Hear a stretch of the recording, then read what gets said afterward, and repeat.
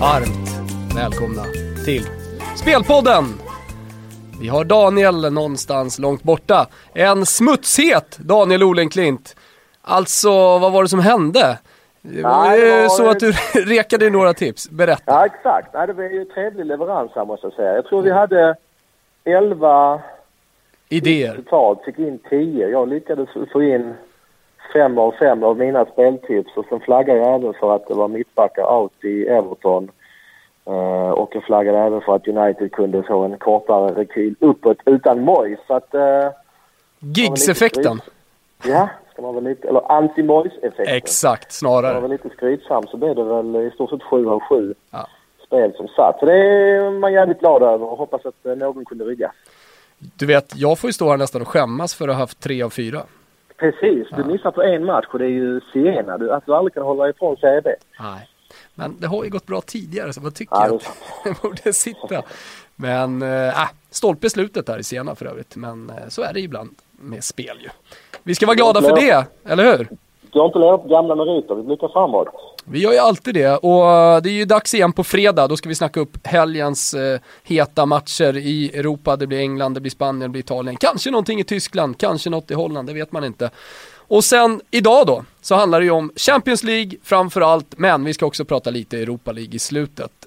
Vi ska säga innan vi kommer igång att ni måste ju gå in på footballunited.com, registrera er där, så finner ni previews inför matcherna med skador avstängda, troliga startelver, men såklart också speltips från våra härliga tipsters där borta. Ikväll är det Bayern München mot Real Madrid, och du lovade en bomb. Hur har det egentligen gått med den bomben? Briserar den? Det är fredagsprogrammet, och tyvärr har väl bomben inte riktigt detonerat. Och anledningen till detta är ju att priserna på min stora idé Real Madrid plus 1 var ju uppe och studsade i 1,80 här under fredagen. Och har ju tyvärr droppat bort, som man säger. De har gått ner till 1,63 just nu, så det är ner nästan 20 punkter faktiskt. Ja. Så att jag tycker att marknaden börjar komma rätt på matchen Bayern München Real Madrid. De priserna som kom från början tycker jag var helt fel, med tanke på att Real Madrid kommer att kunna spela med Ronaldo och Bale och ligga på kontring, vilket de trivs alldeles ypperligt med. Du är ju redan inne och analyserar den här matchen, Daniel, och det är helt rätt. Det är ju ett Real Madrid som åker till Allianz Arena i München, skadefria mer eller mindre. De har ju Bale då, som var borta förra matchen på grund av någon form av magsjuka, tillbaka som det verkar och startar ikväll. Och som du nämnde också, en Ronaldo i superform gjorde ju fantastiska mål i helgens La Liga-match. Så att det är ju ett Real Madrid som mår väldigt bra och möter ett Bayern München som vi inte riktigt vet vad vi har. Det har sett lite knackigt ut i ligan på slutet. Det såg inte jättebra ut mot Real Madrid. Man skapade inte så mycket även fast man hade mycket boll. Så att det är ju lätt att tro på Real Madrid inför kvällen. Jag känner också det. Om det är någon sida man ska välja så är det ju Real-sidan. Men skadeläget är i alla fall bra för tyskarna. Man har ju inga nyckelspelare borta, utan alla är till Pep Guardiolas förfogande. Däremot så vet man inte riktigt hur de startar. Hur känner du där? Speciellt kanske i anfallet, va? Med Götze och Müller och Mandzukic. Han har ju roterat lite. Ja, verkligen. Det är jättesvårt att veta hur Pep tänker. Jag gissar att han vill ha Larm på högerbacken i alla fall. Han startade som mittfältare senare. Han borde ju vilja ha in Xavi Martinez som lite playmaker på mittfältet. Han började på bänken senast. Sen är det hugget för stycket, tycker jag, om man väljer Götze, Mandzukic och eller Müller framåt. Svårt att säga just nu. Ja, så är det ju. Och precis som du var inne på, man har ju gått och väntat på den här bomben, och eftersom den inte kom så vågar jag, och du säger att priserna är korrekta, så vågar jag inte annat än att hålla med och avstå väl så här i förhand från något spel själv, även om jag gillar Real Madrid mest av de här två lagen. Ja, det blir verkligen en syn på två spelfilosofier. Ett lag som vill hålla mycket boll, passa i sidled Bayern München mot ett betydligt rakare Real Madrid. De senaste veckorna har vi ju påminnt om alla Mourinho att det är ganska svårt att göra mål på ett lag som backar hem med mycket folk och sen kontraslår. Så att det ska bli intressant att se om det vi har sett med Chelsea de senaste veckorna kan återupprepas ikväll med Real Madrid som ju till och med är ett ännu bättre kontringslag än Chelsea. Vi är ganska säkra på matchbilden här. Bayern München kommer ju att få äga säkerligen uppåt 70% av bollinnehavet och det kommer ju vara en Bale, en Ronaldo som står redo att ställa om. Ja, den här matchen har ju alla förutsättningar att formligen explodera. Ja. Alla vet ju att gör Real 1-0 måste Bayern göra 3.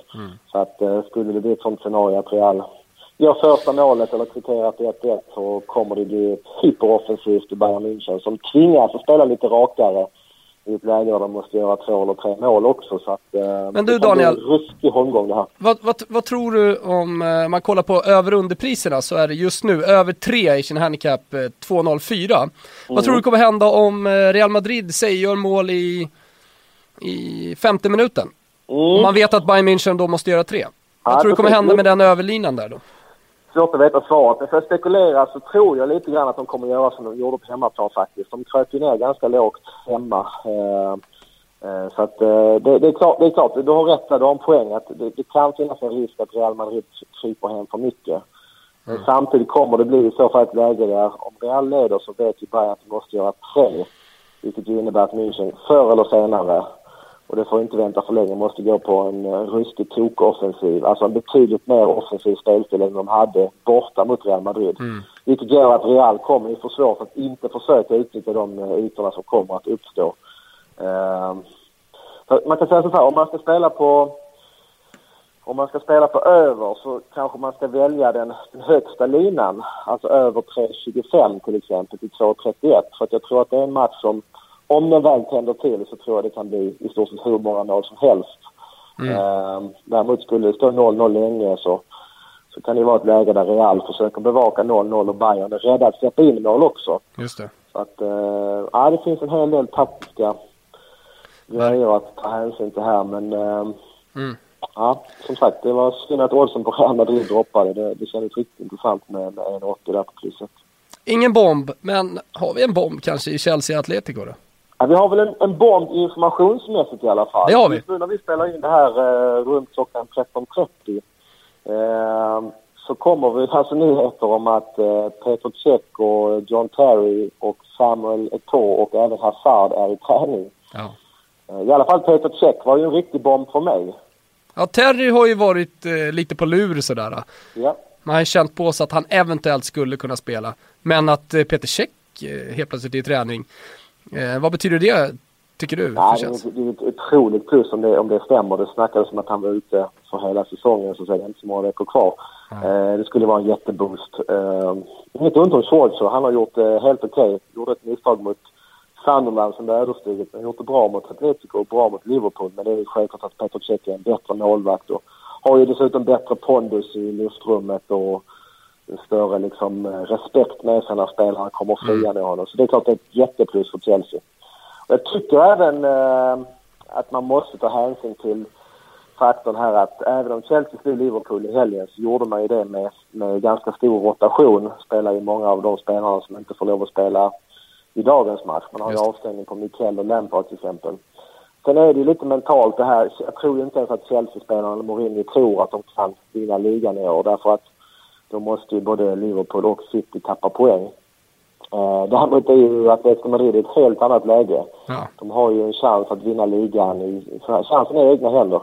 Vinner de återstående 2 matcherna innan de har Barcelona borta. Vinner de 2 matcherna så är de ju klara.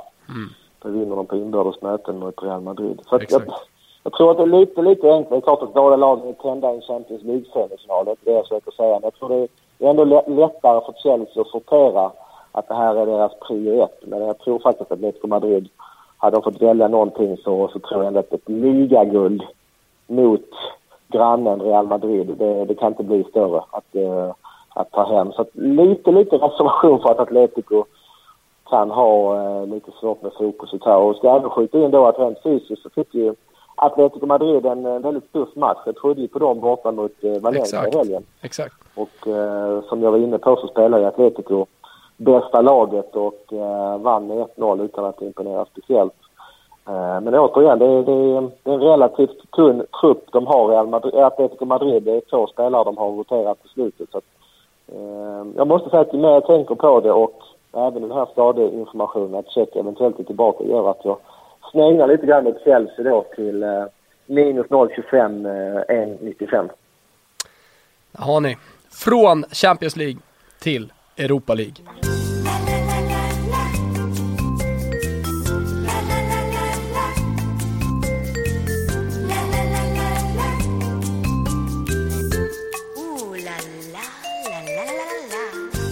Vi har 2 matcher.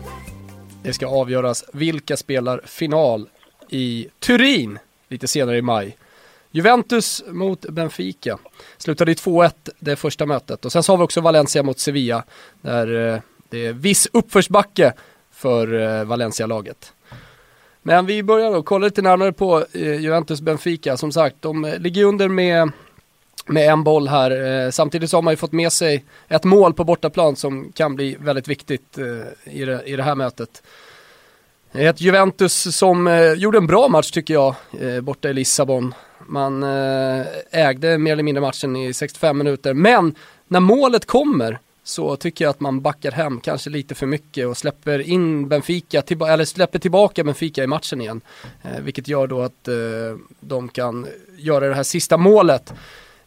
Inför returen så tycker jag att det ändå känns framförallt som att det är Juventus match det här. Benfica har också haft en lång säsong, inte så jättemycket spelare att rotera på. Senast så bytte man in sin superstriker Lima, och det var också han som gjorde det här 2-1 målet. Förmodligen får väl han starta i det här mötet. Men jag tycker ändå att det känns som Juventus som, nu ringer de här, förlåt. Jag tycker ändå att det känns som att Juventus borde kunna ta den här. Att vara så här nära att få spela finalen på hemmaplan. Att vinna en titel är alltid viktigt. Och Conte har de senaste veckorna, tränaren alltså, talat väldigt mycket om vikten av att gå till den här finalen. Jag tror att det är ett väldigt motiverat Juventus i alla fall. Och jag tror ändå att de knyter ihop säcken i slutändan. Har du några känslor inför den här matchen? Nej, jag minns att jag rekommenderade ju här i spelpodden att lira Juventus som slutvinnare drygt 4 gånger här i vintras var det väl, när vi påade att de skulle spela finalen på hemmaplan. Så att det var ju kul att få in det spelet. Däremot vet jag inte om jag kastar mig över Juventus idag. De är nere i 1,55 rak. Ja. Och även om de var det bättre laget borta, precis som du säger, så är ju inte Benfica, det är inget skitlag och... Juventus går vidare står just nu i 1,70. Ja, just det. Ja, nej, men jag är kluven till de här priserna i den här matchen. Men som sagt, jag håller en tumme för att Juventus går vidare just med tanke på att jag sitter med långtidsspel Juventus att vinna. Vi får se. Valencia mot Sevilla. Vad tror du? Yes, första mötet vann Sevilla 2-0. Faktiskt lite oförtjänt. Första målet var ju till exempel en klar offside. Och Valencia hade ju några ruskiga chanser i andra halvlek att göra det här viktiga 2-1-målet. Men ja, klar fördel Sevilla såklart. 2-0 ett ypperligt resultat. Man är nere i runt 1,20 och går vidare. Och frågan är om inte Sevilla får väldigt, väldigt bra kontringslägen här mot ett Valencia som måste göra 2 mål framåt.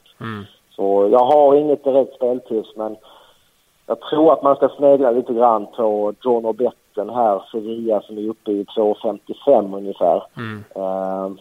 Som sagt, Valencia måste göra minst 2 mål och det kommer att bli ypperliga kontringslägen för Sevilla, som är ett väldigt kontringsstarkt lag. Valencia gjorde bra som vände mot Basel, vann 3-0 hemma efter 3-0 förlust borta, men Sevilla är minst en klass bättre än Basel, så att jag är rädd att ett offensivt Valencia kommer att bestraffa dem mot Sevilla, så att något för höga odds på bortaseger tror jag i alla fall. Det var allt, Daniel. Det var allt, jag ska säga att toppalfallaren i Valencia, Cassar, också är avstängd. Så att det är ett litet minus det också. Så att 2,53 då mot underdogen här. Så är det. Vi gör så att vi laddar upp inför de här matcherna.